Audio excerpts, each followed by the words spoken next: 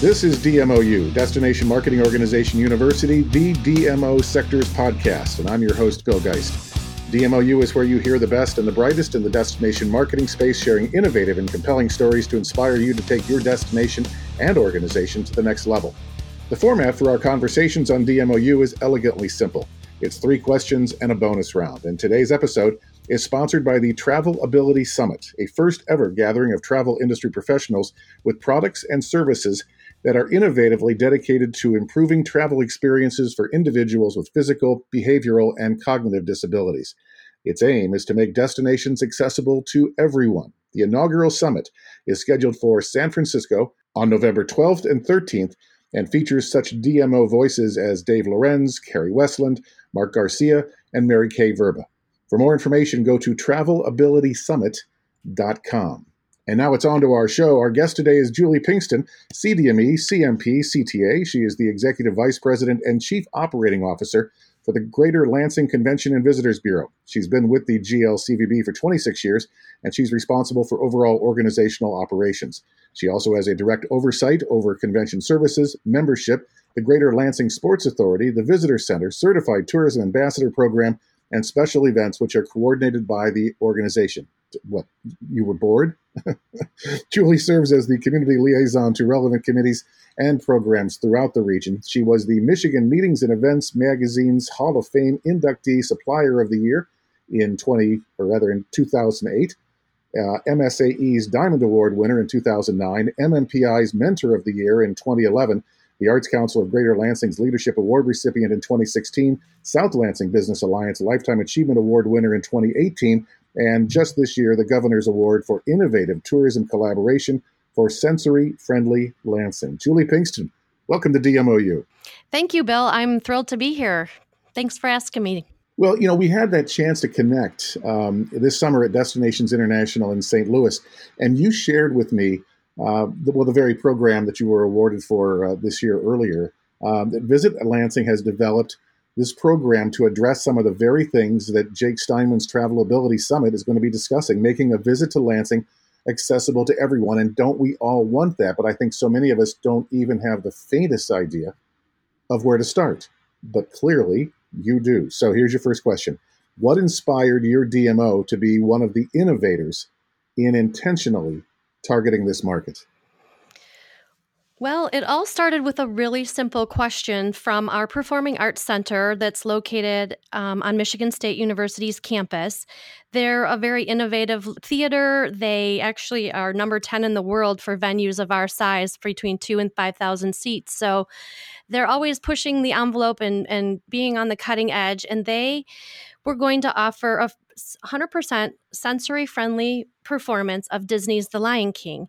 And they asked that simple question of how can the CVB help us market this show, because we still have an entire theater to fill and we want to really make this a special opportunity. Right. So we started to think, of course, that's what we do. We will certainly help market this, the whole run of the show, but how can we target this one specific performance? So we started to talk amongst ourselves, talk amongst our partners within the community, and had to really step back and say, okay, tell us more. What is a sensory-friendly performance? And for those who may not be aware, right. Especially and so The Lion King. how do we start with that? So if you're not aware, really the premise and what Disney has been very innovative in doing is it's an opportunity for the theater to have full sensory awareness of how the show will impact those that just have processing difficulties with loud noises and bright lights and things that are unexpected. So the show had lower sound. There were designated quiet areas that were going to be set up. There were going to be a lot of rules that usually a typical theater enforces were not going to be in play. So people could bring in an iPad and have the sensory connectivity to that tool that helps a lot of people that may be on the autism spectrum. There was going to be able to be talking and you weren't going to be shushed. And if you needed to stand up, you could stand up. So as we got into that, it even is, then we thought, yeah, we can absolutely do this and help you market it. But I think we can do more. So what did that look like? We had, from when they contacted us and when we all started working together, we had just over a year to really put some things together. So we thought, what if we promote all the other things that were starting to bubble up in our community related to sensory friendly programming? So we met with those partners and got to really be able to we weren't really trying to create a package for that weekend because going to the Lion King was going to be enough. But if we had an audience that was traveling here for that performance, how could we intrigue them and offer them other opportunities to come back and know that our community was invested in having them visit us and have them come to our community for these special opportunities. So we got more knowledge. We realized there was a lot of opportunity. So many theaters, attractions, and museums have really been initiating sensory inclusive programs throughout the country. But we didn't really have a model of a destination putting this all together and kind of marketing that as a destination asset. So from the business standpoint, we thought there was a lot of opportunity there to offer something that maybe wasn't being offered before. But then as we got more involved in it, it really became, this is just the right thing to do. Currently, it's 1 in 59 children are diagnosed on the autism spectrum. And obviously, many adults are living and working in our communities with these neurodiverse sensitivities. So how can we make travel available to this audience? So, one of our key consultants is with the Mid-Michigan Autism Association. And she has a 15-year-old son who I often think of during all of this work that we've done. And when they were young, when he was a 3-year-old and diagnosed, there were no opportunities for him to go anywhere. They were very much isolated in their home and not able to participate in community activities or go to different locations around the state to have things that maybe would just make it a little bit easier for them. So we really thought we could address some of these issues as a destination and really have put together what I feel is a real comprehensive program for our destination. And what I find fascinating is that, the Lion King got you on the path, right? But once on the path, you found that there really were a number of assets throughout the community that were already in this sphere, if you will. And so, like you said, you didn't have to struggle to put together a package. It actually kind of tumbled towards you. And it was just a question of connecting the dots. Lansing is clearly a different kind of community. We all know that. Would you believe, though, that those of us throughout the country would find the same kind of programs if we just took the cover off and looked for them? Yes, I think so. We've used best practices from other attractions and other locations, and that's what really got some of our colleagues at the attraction level to really jump on this and start to initiate programs if they weren't already, because their colleagues were already doing it around the country. They were hearing of it as a best practice. And so they were anxious to be able to jump in this space. And with us as a destination, putting it all together, I think it made it easier for everyone to come together and let's all do this together, share ideas, share best practices, and really get this going in all of our locations and not just a handful. I think it's interesting. So few of us probably, especially those of us that have never been faced with a family member or a friend with sensory issues, a trip down the underground corridor between Concourse A and Concourses B and C in the Detroit airport is always this sensory overload of music and lights. And I don't know if you've noticed, but just in the past couple of months, they've installed buttons at the beginning and end of those corridors saying, hey, if this is going to be a problem, push the button and the lights will go off and the music will tone down. And I thought, wow, this is way more of a thing, I think. And you said 1 in 59. This is way more of a thing today than that. It's exciting that the travel industry and destination marketing organizations like yours are getting serious about making sure that our destinations, our attractions are safe for everyone. So yours is not the only DMO to go deep in this space. Visit Mesa says they're the first autism certified destination in the country. But you told me that to really serve this market, you need to be, and the word you used was committed. Tell me how you've brought your community partners together and gotten the same level of commitment from them that you and the staff at the Lansing Bureau have. So that, I guess, was the really exciting part of this all. As we began to build the program, it was the community partners in our at all levels that started to immediately say yes. There was never a hesitation. So that was what made this whole thing come together so easily. And everyone was sharing resources. And I think one of the biggest things is some of our early conversations with, especially, executive level decision making is, well, what's the ROI on this? How does this help? What does this do? And I think you have to set that aside to a degree. I mean, obviously it is doing the right thing. And if you have 10 people that come to something on a Tuesday night at one of your attractions, that's sometimes just as important in terms of ROI as 300 people coming, and those 10 people that were maybe able to travel or experience something that they've never done before. So we started looking at it with a different ROI lens as well, and really taking that step back that this is something different, and you have to be purposeful, and you have to be committed, as you said. So we just started building and having instant buy-in.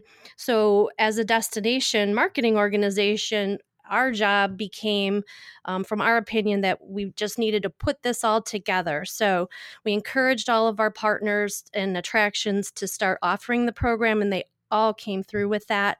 By working with our local consultants, we're very fortunate to have Michigan State University in our backyard. So they were very instrumental in helping with some of the consultation and best practices on how to make sure that we do this right.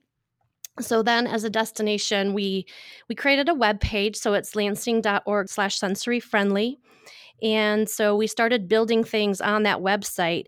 So we knew a key to traveling with a family member on the spectrum, and really with anybody, is that pre-planning piece. So 360 tours were suggested as a very good way to really interact with the location and have that virtual tour before you actually had to walk in the door and be overwhelmed with the unknown and what you weren't familiar with. So we worked with a partner called Ableize, who enhanced some of the 360 tours that we already had within the destination and kept adding more. So all of our attractions can now be seen virtually before you arrive. And those were all put on this website so that they were easily accessible. And then we took our calendar of events, and I think in any DMO, that's a very hot spot on a website. And we made a searchable tag that was sensory friendly. So all of those events that get tagged for sensory friendly were then pulled into our specific web page. And that then populates for all those very specific activities that people then don't have to go through lots of other information to find the resources that they need. And then a really big step that connects a lot of the dots was we worked with our partners to put sensory toolkits in each of our attractions. So 15 or 16 of our attractions and the airport and other key locations have those toolkits, which is something that a guest can borrow or check out while they're interacting in the space. And they have noise canceling headphones, they have fidgets that you can keep your fingers busy and keep active, and a weighted blanket. So all of our attractions have those. So our visitors are learning that anywhere they go in our destination, they will be able to find those resources. So most families and parents especially are very prepared, but we want to make sure that that's available right here for them. Interesting, because you say you've got 18 or so partners who are all in, who have the kits, who are committed to doing the right thing for those who need a little extra help in consuming our destination. Most of us, I think, struggle to get our partners to fully buy into anything, any of our programs, much less something. Well, that's true. Very true. Much less something in which most of them likely don't have as much experience in, and it's harder to pull them down this path. So you say that the parents of, or those who are sensory challenged will probably do a better job of pre-planning, and they probably know what destination attractions are appropriate for them and are welcoming them and want them and all this. How do you get this to be something like what Mesa claims, is that it's destination wide? Is your community, beyond your 18 or so partners, are they ready for this kind of visitor? And is there a concern that visitors will hear about those 18 and come and expect it to be destination wide? How does a community like Lansing make the claim and then deliver? So that, I think, was the biggest question that we asked ourselves. If we built all this, could we deliver? And that's literally the words that we used. And at the time, so when this all started, we said, yeah, no, probably not at all. There's not enough information in our community, especially at that frontline level, to be able to deliver on any kind of promise made through this whole strategy. So we took that piece, and to date, we have trained over 850 people in the community Wow. to be able to best serve our neurodiverse guests at the front line. So, and that's ongoing. And that's been, I think, the biggest success story. That, I mean, our training is a very comprehensive training, but it's also, it could be used for someone that every day is running into people out and about in the community. It's not hospitality specific. It's not anything. It's just, how do you do the right thing and be the right person to help our guests that just may have more difficulty doing things out in the community. So with the training, I think the key takeaway that our consultant that is still doing all the trainings, I think her last slide in every training is, if I can't leave you with anything else, but this question is just, how can I help? That's the key question. If you have a guest and there's a meltdown happening in the front lobby and everyone's checking in and it's very chaotic, what can you do to help? And many people might say, oh, we've got this, we're good, we know how to handle this. But we're now educating our especially our hotels and other front lines, is, do you have a quiet space that people could go to just to step out of that fray when they need to? If they do say, is there a place that I could take a moment and have that? So that was a big change. And the takeaway that she came up with was, how can I help?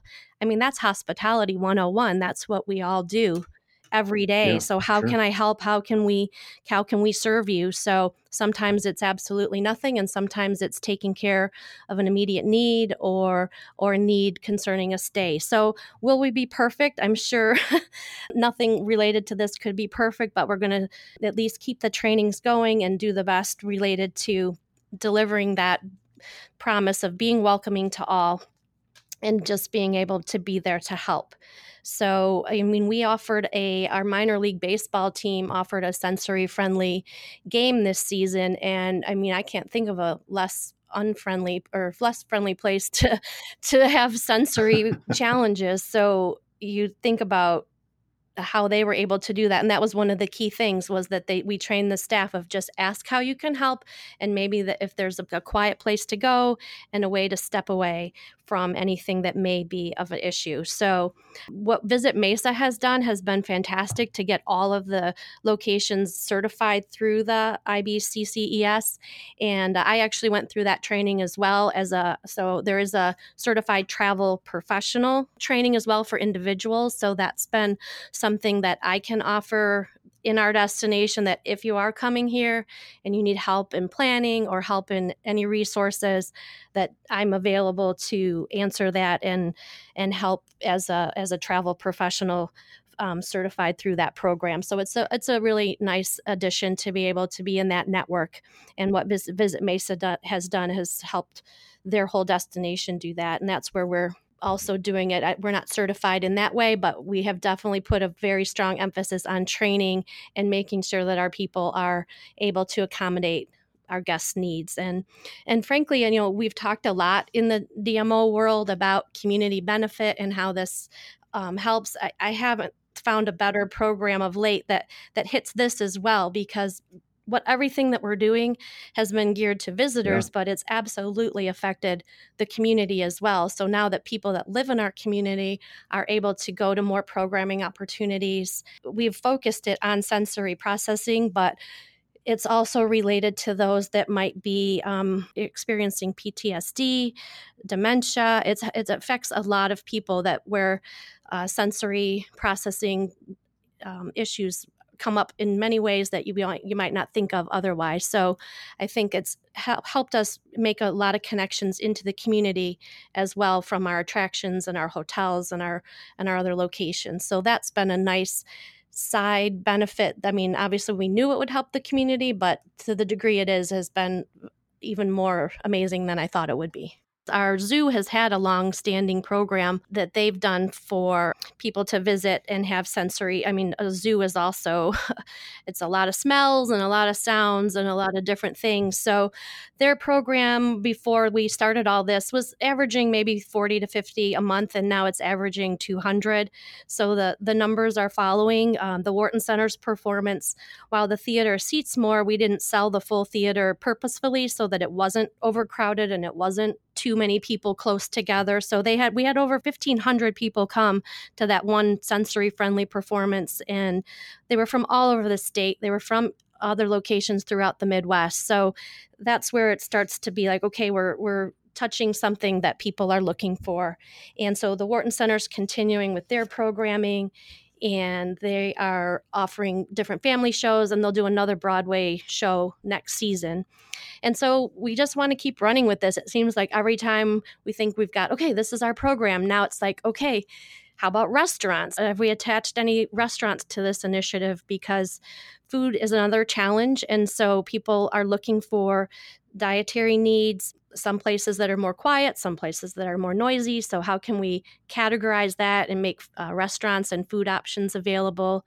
We're working with our airport through Wings for Autism to do a training so that people can experience traveling through from the checking in at the gate or to get your boarding pass to going through TSA, through checking in at the gate, getting on the plane, going through all the instructions, taxiing around, and then just learning how to navigate that process before you actually have to do it. And I know many communities have done that, and we feel like that's going to be a nice addition to this whole process. And so we continue and we keep going, and it's been extremely satisfying as a community. Well, satisfying, that can't even be the word. I mean, I remember what it was like watching my daughter's faces when they went to their first Broadway musical at the age of 4 or 5.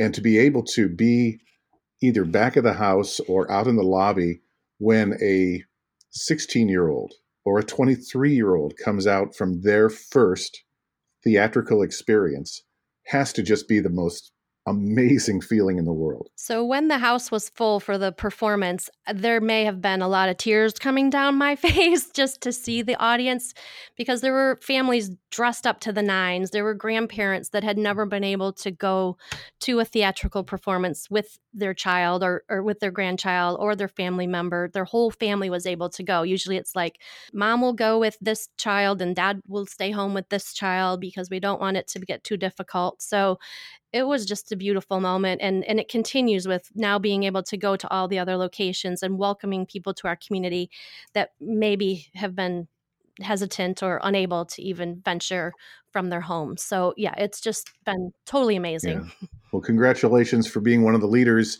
in the DMO world going down this path, a path that we should have been on years ago, probably just didn't know any better. And hopefully this is inspiration for all of us to do a better job with those who need our help to enjoy our destinations. One more time, the URL for where people can find more about Lansing's program? Yes, it is lansing.org/sensory-friendly. All right. Again, congratulations and bonus round time. Can't let you go yet. When we had John Grow on a recent episode of DMOU, he shared, this is probably one of the weirder ones, that he had interned with House Speaker Newt Gingrich in the 80s when he was in college. You're like, okay, how did you get to DMO world, right? Tourism marketing was also not your intended destination. You told me that you were planning a career with the State Department, like Man from U.N.C.L.E. or I Spy, right? But your DC connection changed your intended path and brought you to tourism. Tell us the story. Oh boy. So I actually got to talk to John Grow because I'm thinking we might have been in DC about the same time in the same kind of situation. So back in those 80s days, I was taking a semester and studying in the American University in Washington, D.C. And one of the components of the program was to find an internship while you were there. And it was a big part of the program because you were there to build experience and learn about it. And so being that someone who wanted to work for the State Department and be that cool embassy person in the world, so I went to the World Bank office in DC. I think I went to American Red Cross because they had international programs. Everywhere I went was like already committed, full, sorry. And this was, before cell phones. So literally I was walking Washington, D.C.